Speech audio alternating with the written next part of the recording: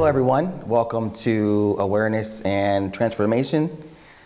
This is a conversation about life, about faith, and about race. My name is Ralph Lowe. I am the Director of Justice Ministries here at Pittsburgh Presbytery, and this is... I'm Brian Wallace. I serve as the Associate Minister to Pittsburgh Presbytery. Thank you, Brian. Thank you.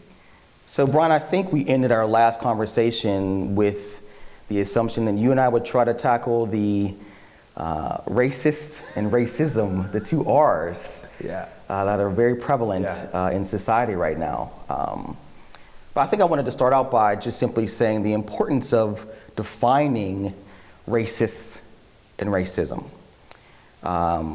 It's easy, if we don't have a definition of these terms, for us to deny them, or to even say, you know, we hear these words and say, well, I'm not a racist. I don't really see racism going on around me, because I don't know what it means. We haven't a tangible definition of what it means to be racist or racism. So there's a deniability that comes along with not defining these two terms. So Brian and I thought it was very important for us to define these terms. So I'll start right in, Ryan. I put you on the spot, I know, but if I had to ask you to define racism, what would you say? So I think I want to answer that question carefully, because I think part of the reason why this conversation about what are these definitions, why that's so important, is I think people do have profoundly different definitions of what those words mean. They do. Right? So, and we can get into this. So what I would say is that my understanding of it has changed a lot over time, right? And I would say that growing up, racism was a thing that existed in the past, that was the cause of slavery, right? That racism was the cause of slavery, that it was the cause in some ways of the Civil War, that it was the cause of the rise of Martin Luther King. Like racism was a thing that existed in the past that caused bad things to happen, right? Yeah. And I think for a lot of people who look like me and were educated like me, that's probably like a fair definition for what a lot of them carry as far as what racism means today for them. Yeah. Yes. Right? Yes. And there's still, and if you ask white people like me, does racism still exist? Some will say no. Others will say yes, but there's not a lot of it. They'll point out, like Ku Klux Klan people, yes. right? Like those, like they still have racism.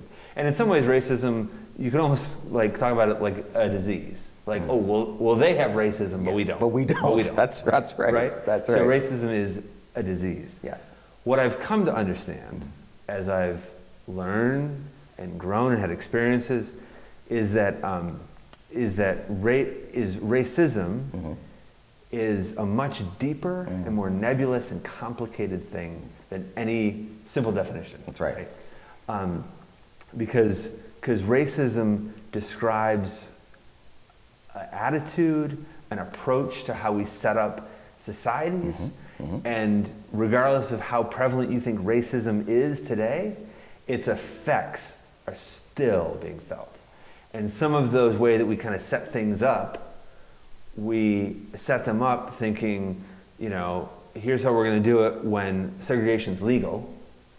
And then when we outlawed segregation, we didn't change the system. Right. We just said, well, you can't, Brown versus Board of Education. Yeah. Great, but we didn't talk about school funding. That's right. Right. So that's kind of my working definition of racism. I think that's a harder word for me to define than the word racist. Yes.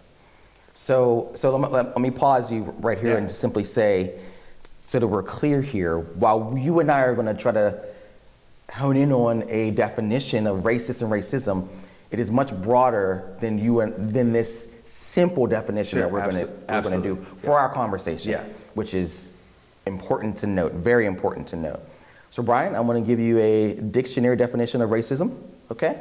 I want to see if it feels appropriate, and if it doesn't, I'll let you know that how I feel about it, and then you can let me know, okay? So we're clear, Brian and I agreed that we would have these definitions here. We are authentic here, but we wanted to make sure we were authentic to defining these terms for you. Prejudice, discrimination, anything directed against someone of a different race based on the belief that one's own race is superior. So this is a dictionary definition of racism. I think it's a good start. It's a good start. I think, however, Brian, and I think you alluded to this, that when we hear this, that last sentence checks some white people out. And repeat that last sentence. One's own race is superior. There it is. So I think we, as people of color, hear this definition, and the entire definition resonates with our life experience. I think for some white people, the experience of prejudice, discrimination, although yes, oh wait, one's own race is superior, nope, that's not me. I'm out. I'm out. I'm out, right? So it speaks to the racism that does not exist today versus in the past. I'm curious to hear what your thoughts are on that. I mean, so that is what I would say is, and again, I'm way, I do not speak for all white people, et cetera, right? Same here. But I think for so many white people, that is the definition, right? Like, yep, there's my out clause. That's right. I don't have racism because I don't believe that. That's right. And the truth is that while I do believe that there are people in society who do believe that their race is superior, I think part of why these conversations are so tricky for people who are white is that we have the out clause. Yes. Like, I don't believe that. Yes. And that's why I think that I have a black friend defense works. Because in their mind, I wouldn't have a black friend. Right. If I was if truly I suffered from racism, I would not have a black friend. That's right. Right. That's the idea. That's right. So when people are like, hey, you're racist. No, I have a black friend. End of discussion. Right. So how can I possibly think that my own race is superior if I have a black friend? Exactly. Right? Yep. So that's great. So understanding that, let's go into racist. Yeah. So I'd like for you to define racist, and then we'll look again at what the dictionary actually says about racist. Yeah. So I think racist, and again, I'm going to kind of speak from where I've come. Yes. I think racist is an identity about somebody who harbors racism. That the definition of a racist, right? You are a racist or you're not, stems from, do you believe that your own race is superior? Right? So again, like most white people would say, no, I'm not racist. I don't believe that my race is superior. I have a black friend. I have a black son-in-law. No. And at that point, by their definition, Yes. on some level they have a point, right? Yes. And sometimes then we want to push and say, but what's the implicit bias and all this kind of stuff that you and I are much more familiar with. Correct. But at a surface level, I'm out. I'm out, right? So we're going to talk about identity, but I want to give you the definition that I looked up. One who shows or feels discrimination or prejudice against people of other races. That's the simple definition, and that believes that a particular race is superior to the other. Yeah. That's the definition in the dictionary, right? Kind of articulates a little bit of what you said earlier. So, we talked a lot about racism. I think it's important for us to really lean into the racists, okay? You mentioned a key word when you were describing your kind of definition of racist, which is identity, right? And I think that's where white people get frozen. Because I know someone listening to this right now who is not a person of color hears the word and you're frozen right now, right? Yeah. And I think what we need to start to do and understand is, Brian, and I'd love to hear your input on this, is to understand that racist is a descriptive, and not a, I don't like you, right? Not a pejorative, right? It is a descriptive. Yeah. And if we have the capability of getting to that point where we can allow ourselves to see racist as a descriptive, it disarms the term and in essence allows us to move into the notion of prepare yourselves. I am a racist, but I'm striving to be not, or an anti-racist, as Brian and I will talk about in a little bit. Yeah. What are your thoughts on that? So even now, even from where I've come from to where I am now, which is a few steps further along than I was 20 years ago, it is painful to say the phrase, I am racist. I have found 100 other ways to phrase that, right? That are far easier for me to stomach. Like, I love all God's people equally, but I freely admit, right?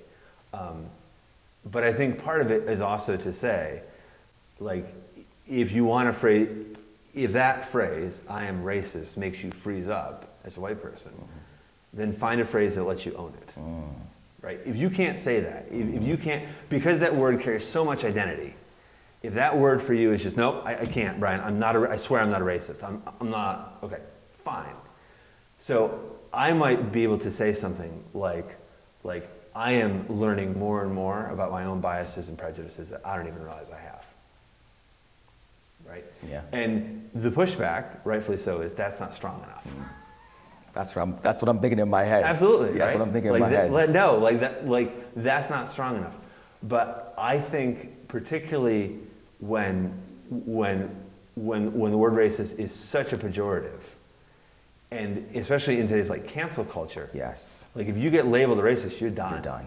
Yes. You're done. Yes. And if you own it, right? Like you and I were talking at lunch, Phil Vischer, his comment was very, very clear that he has benefited from racial injustice. Yes. Right? Oh, I can say that all day long. Yeah. Right? If you come to me and say, Brian, have you benefited from racial injustice? Heck, of course I have. Right?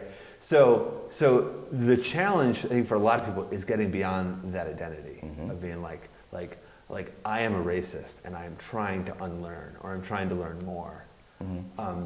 But I think it's a growing edge for a lot of people. And what I sometimes worry is that when we're working with two fundamentally different definitions, we fight over a word. Yes. When the goal is not necessarily to make the word work, Right. but to educate. To educate. Because now I can say, although I hesitate, now I can say, yeah, I am a racist. I'm less of a racist than I used to be. Yeah. I'm a whole lot more aware than I used to be. Right. Like now I can say that, but it's been because there's been a lot of work. Yeah. And I worry sometimes for white people who need to talk about this, by the way. The problem is that they get hung up at like step one. And just stop though. And they're like, and I'm freeze. out. And I'm out. And I'm out. So I'm out. so what I'm hearing you say, Brian, and I of course I don't want to put words in your mouth, is, you know, there is this push from the world to not even suggest that you're racist. Yeah. Don't even say the R word, And don't because call me if you're the R word, that's it for you. Yep. But I think in order for us to move in an unfrozen state, into a state of action, I should say, that we almost have to embrace that word begrudgingly, embrace that word to move into action, to say, I am this person as a white person, racist, but I'm striving every day not to be. Yeah. That's what I'm hearing you say. And we can make all the excuses and all the terminology that we want to use to not say the word, and but at the end of the day, we need to just validate that as a people, not just white people, by the way. I want to make this clear. Racist is the word we need to use as a descriptive so that we can move past it. But we have to embrace it. Yeah. So let me just say this, Brian, and you and I have talked about why we need to say racist. And the main reason why is because of this term that you and I have used, and maybe many of you have not heard of this, it's called anti-racist. Now, it's easy for you and I to sit here and say, either you are racist or anti-racist. There's no in between. But for our listeners right now, a lot of them have lived most of their lives in the in between, in the non-racist. Racist. Yes. Okay? Yeah. And Brian, I wonder, let's take a pause here, and I want to ask you to be open and honest about your experience, and then we'll come back to the term anti-racist. Okay? So Brian, could you describe to the audience some small experiences of when there was overt or not so overt situations where there was racism or there were a racist involved? And give me 2 examples of one where you said something and one where you didn't. Yeah. So I could give a lot where I didn't say anything. Thank you for that. I Appreciate could that. give a lot. Yeah. And I think part of it too, and this is why I think that this racist, non-racist, anti-racist is so helpful. Because the non-racist is the comfort zone for me, right? It's really easy to say, nope, like I'm not burning crosses, I'm not carrying tiki torches in Charlottesville, that is not me, I denounce that, I reject that, right? So it's very easy to fall into that non-racist, I think everyone's of equal value and worth, I have a black friend. But there's a lot of examples. Just looking at my social media feed over the weekend, there were probably a half dozen posts, that reflected some level of racial bias, racist assumptions. One post was flat out racist. Like no other way to describe this post, right? And I sit there and I go, is it worth it? Like, is it worth it? On social media, in public settings, is it worth it? Right? And the honest, truthful answer is, it does not seem worth it. Because you just, like, 1, it's exhausting, 2, will it change anything? Right? Like what's to be gained? So I think the stories where I have kind of reflect back and say, you know what, I handled that one okay. The first one is kind of comical. It's kind of comical. My son is in kindergarten, and the school district in which we live is not predominantly white, it is white. And there was one kid in his kindergarten class who was African American. And the problem with my son and this boy is that my son wore Buffalo Sabres clothes to school. And this young man was a passionate Penguins fan. So in kindergarten, Andrew had worn a Sabres t-shirt, and this kid came up to him on the playground and shoved him. Like shoved him to the ground and was like, Sabres suck, all this kind of stuff, right? So we're sitting at the dinner table and we're talking about this, and my son, 6 years old, says, Daddy, are all dark-skinned people like that? And like we stopped dead in our tracks, right? Like, because it wasn't like, what really came to me was, that's because that's the only kid he knows. Yeah. That's because, right? So, I mean, he's 6 years old. I would say that we raise our kids to be non-racist, non-racist, to be very clear, Yep. what I said. But immediately we were like, no, like, no, right? But like so quickly, because there was a lack of familiarity, assumptions were made, right? So I don't, like, he had never heard in our house anything like black people were violent or anything like that. Just a lack of familiarity made him be like, what about them? Yes. Where I have really had some unique opportunities was when I was leading mission trips. And we worked a lot of summers with the Pittsburgh Project. I loved working with the Pittsburgh Project for a lot of reasons. I loved taking suburban white kids into their own city and showing them what their own city looked like. And I'll never forget, it was Sunday night, we loaded up in the van, we drove to our house where we were going to be working. We made the right-hand turn onto the street, and a funeral had just gotten out. And I had a van full of a dozen middle school kids, and that's not a quiet place to be. And we made that right-hand turn, and they saw this huge crowd of black people on the street, and the van went silent. So we're driving down the van, and what I will say is that I've been going to the Pittsburgh Project for years, and my familiarity and awareness had gone up, and I knew exactly what I was going to do. And I hear this voice, Brian, what are you going to do? Oh yeah. And I realized, like, I had a moment right there where I decided. Now, I already knew what I was going to do. And I pulled up, and of course, not surprisingly, like, the crowd didn't move. Right? Crowd didn't move. I slowed down, rolled down my window, and I don't remember our homeowner's name. But I reached out to the guy and said, hey, my name's Brian. We're here with the Pittsburgh Project. We're looking for Miss So-and-so's house. We're going to help her out this week. And the guy said, oh yeah, she's right down. You got about another block to go. Hey, we're really glad you guys are here. She's a great lady. You're going to have a great week. Rolled up the window. Right? But so, and it sounds so minor, right? But there is probably, if I'm honest, a time where I am nervous headed down that street. Sure. Right? Sure. In that moment, I wasn't. And thought I had it well. Okay, so we get to the homeowner's house. And as we're leaving, I say, what was going through your mind when you said, Brian, what are you going to do? And at that point, that's when the conversation starts that helps them realize, like, it was a lack of familiarity. Yeah. It was there's a crowd of black people on a street, what's going to happen to us? A van full of white people, right?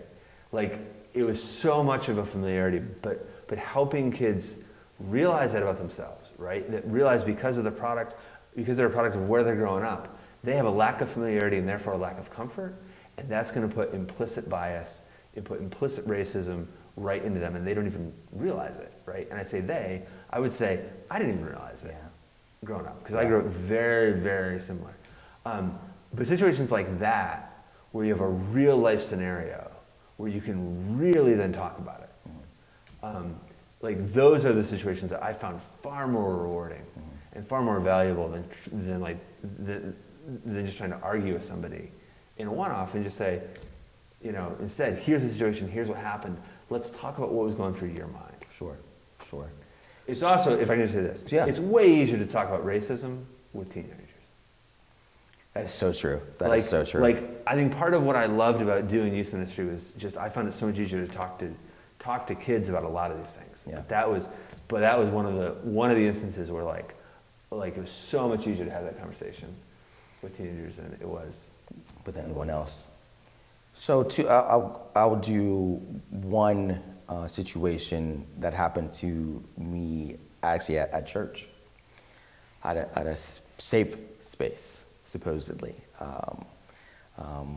So it was during, I won't give too many details because we are inundated with a lot. So I will simply say it was during another shooting of an unarmed person of color.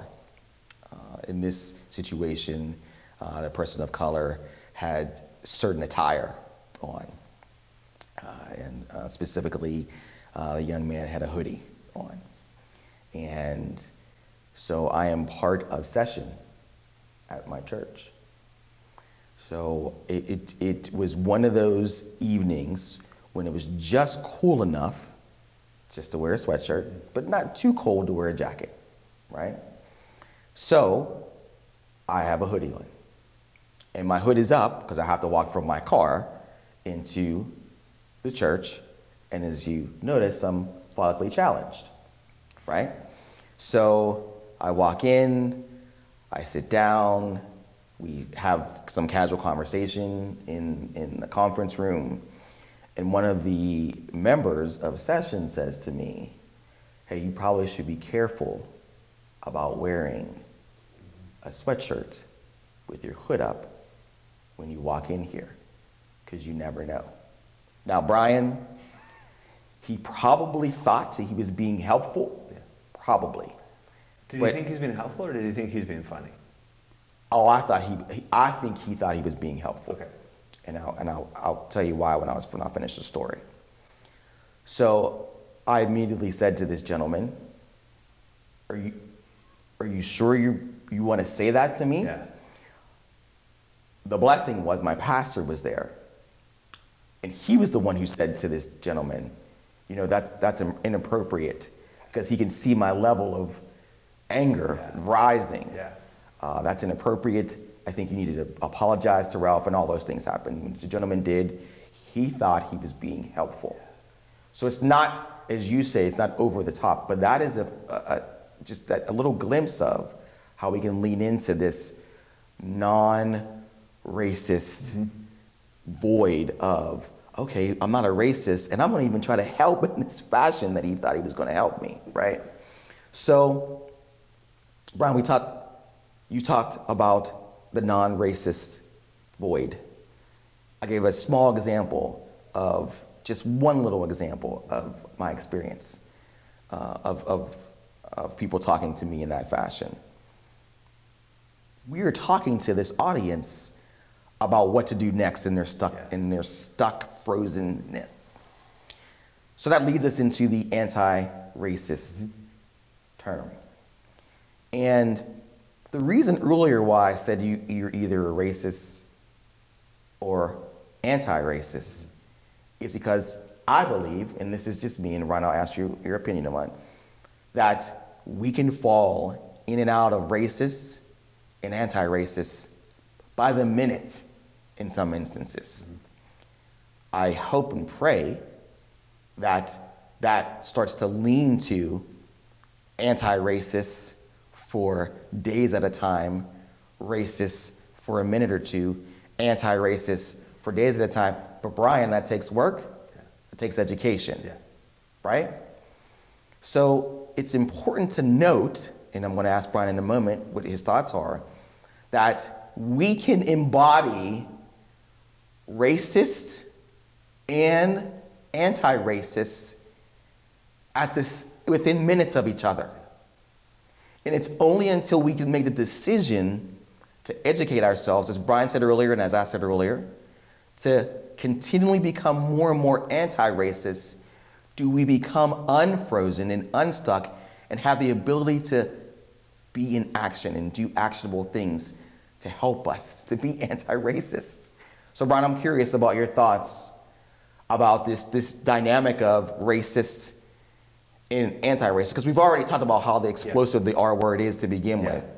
So I'm sure the idea of our listeners and our audience hearing the word racist and acknowledging that it's already hard, but on top of that they can go in and out of that between a minute is probably a lot. So I'm curious to hear what you. So I think part of it is that if you're someone who owns this idea of racist as an identity that you either are or aren't, this language is like a non-starter, right? It's just perplexing. So it might actually be helpful to explain an example of how this actually plays out, right? So you might, as a white person, have a keen understanding that there are certain schools that do not perform as well. And one of the key issues that with this clear racial disparity is as it relates to school funding, right? And you may be fully aware of that, and you may be able to talk about that eloquently and say, well, part of the problem is we fund our schools based on property taxes, and we can go back to why certain properties are worth more and how they impact school funding, and the racist history of that is undeniable, and you're fully aware of that. And then in the next sentence you can say, but you know what? There's something true about you kind of get what you have coming to you. Just in that moment. Just in that moment. So on the one hand, you can eloquently talk about it, And then there are certain Anti-racist. anti-racist, and there are certain instances in life where sometimes you do have what's coming to you. But there's a whole lot of instances where that doesn't necessarily hold up equally. That's right. Right? So, for example, you and I both know that low-level drug offenses, who you are and where you get busted, is going to have a lot to do with how that is handled. Right? That's right. So it's not, you know, like person A gets busted with weed and person B gets busted with weed, depending on who they are, where they get busted, and how much money the family has, Yes. is going to dramatically impact how they work their way through the judicial system. That's right. And if you don't understand that, right, you can harbor this like this assumption or bias on the one hand, and yet totally also understand the issue of schooling. The schooling. Yep. Right? So part of what I think is so important for people to realize is that I think where it starts, the action piece, is not in trying to get defensive. It's not even necessarily like finding the closest person of color and being like, am I racist? Right. I think it starts with education. It starts with learning more and being open to the process. Yeah. When I was in seminary, I read Martin and Malcolm in America. Fabulous book, right? The Cross and the Lynching Tree. Fabulous reading. That if you go into them with a defensive posture of saying, I'm not racist, you're not going to get anything out of those books. That's right. That's right. Right? You're going to be constantly excusing yourself. But if you go into it and say, okay, this is an education, I just need to learn more. That's, I think, a great first step for people. And with the prevalence of Netflix and movies like 13th, Just Mercy, the host of books that have been published, I think there's a lot that people can do to educate, right? Like the answer is education. That's how you uncover what you don't know, is you learn. Yeah. So just to understand what you're saying out loud is we can be racist and anti-racist at the same time, even minute by minute. Yeah. Right? And the Christian response to this racist and anti-racist dynamic in our lives is to a continual progression to a consistency in anti-racist. Yes, I'm a racist, but I try very hard to be an anti-racist every day. So it can start out by minute, racist, anti-racist. Because let's be clear, there's no room for non-racist here. No. There's no room for non-racist, Brian, right? It's the comfort zone. It's the comfort zone. It's neutrality. But that's the problem. That's the problem, Yep. right? Yep. So you can start out at 230 as a racist and 234 as an anti-racist. I want to be 231. Or 231. Yep. I want to be clear here. But the Christian response, which I believe, Brian, and I'm going to ask you this question because I always want to put you on the spot because that's why we're here. This freeing concept, in my opinion, of I can be racist in 1 minute and anti-racist in the next. And the Christian response, which again is freeing, is I need to be working toward being anti-racist more minutes than I'm racist. I believe that's the Christian response, Brian. And I think that's what we need to draw out of our audience. Yeah.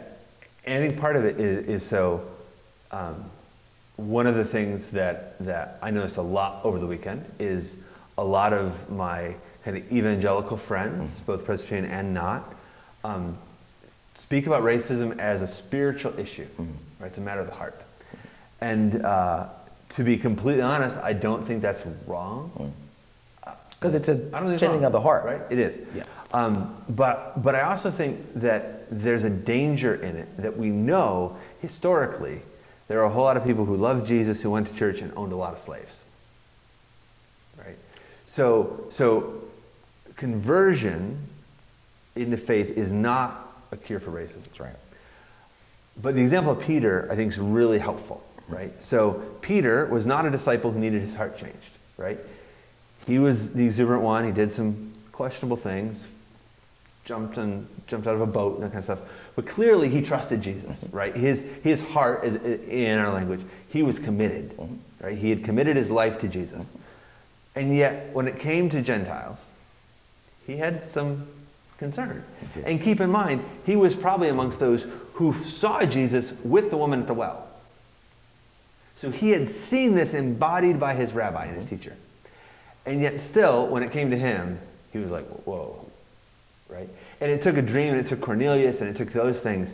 And even we find out later, he still struggled with it. It didn't end. That's right. Suddenly, so he's committed to Jesus, he has this breakthrough experience, and then later on, Paul's given him a hard time about how later he backed away. That's right. Right? And I think that's such a perfect example, and hopefully an encouragement to people to be like, look, you're not going to get it right all the time. I definitely still don't. I have said stuff in public, I've said stuff today that will rub people the wrong way. And that probably implicitly illustrate my own continued racist bias, prejudice, and assumptions, right? But you're not going to get it right the first time, and that's okay. Peter didn't, but it's the recognition that's so critical. The impetus is we're called to love God and love others. And if I'm going to do that, if I'm going to love God and love others, I need to understand what my brothers and sisters in Christ who are not white experience. Who we are called to reconcile with. And pursue the reconciliation both individually, that's right, how they've been harmed, and on a much bigger scale to say, we have this broad ministry of reconciliation that we're called to carry out. But you can't do that if you don't know. That's right. Right? That's right. And so the thing that I would kind of end on, at least on this point, is like the truth will set you free. And the more people learn and know, the more you become aware of this, the less threatening it becomes. The hardest lessons about racial bias in my own life that I had to learn were the first ones. Now I'm kind of at the point, and I don't mean to be flippant, but oh shoot, there's another one, right? It's like now it's just, like now I'm just learning. And I went home last week and was talking to my wife, and for life, I can't remember what it was you told the story about people wondering if all four of your boys had the same mother. Had the same mother. You had not shared that. And same, was wondering if for Kelly, all the four boys had the same father. Right. Like you had not shared that with me before. I had not. And in the moment, I was like, never thought of that one. Yeah. Right? Never thought of that. Now, it's not something that I thought, right? I never had that thought, but maybe I would in a different scenario if I didn't know you as well. And that was a really easy example for me to come home and be like, man, I never even thought about having that thrust on you. Yeah. Of like societal expectations and like stereotypes of African American men. Yeah. But truly, those first few lessons I think are the hardest to learn. Yes. And once you kind of get beyond it and realize and I don't mean to soothe white fragility here, right? When you realize that you're not a bad person, what makes you a bad person is if you're not willing to face the truth. That's right. Right? That's where I think we get into this. Like the fact that you harbor these things, guess what? Join the club. Join the club. That's Join right. the club. That's right. But if you're not willing to work on it, that's where I go, well, but why not? Yeah. Right? But why not? Because I think you said it earlier, it's easy for us, for I'm going to say us, because I think it's important for to note that racism, racist and anti-racist is a global thing, right? It's a global thing. It's for all of God's creation, right? So I say us, but for white people specifically, it is this sense of non-racist is comfort. It's good, and I'm good there. Yep.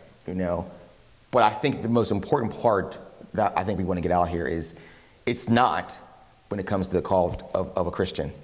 If your heart is changed, then our actions should be anti-racist. Yes, absolutely. Right? 100%. And in the practical sense, what that means for us is, what policies don't promote equity for all our brothers and sisters in Christ, right?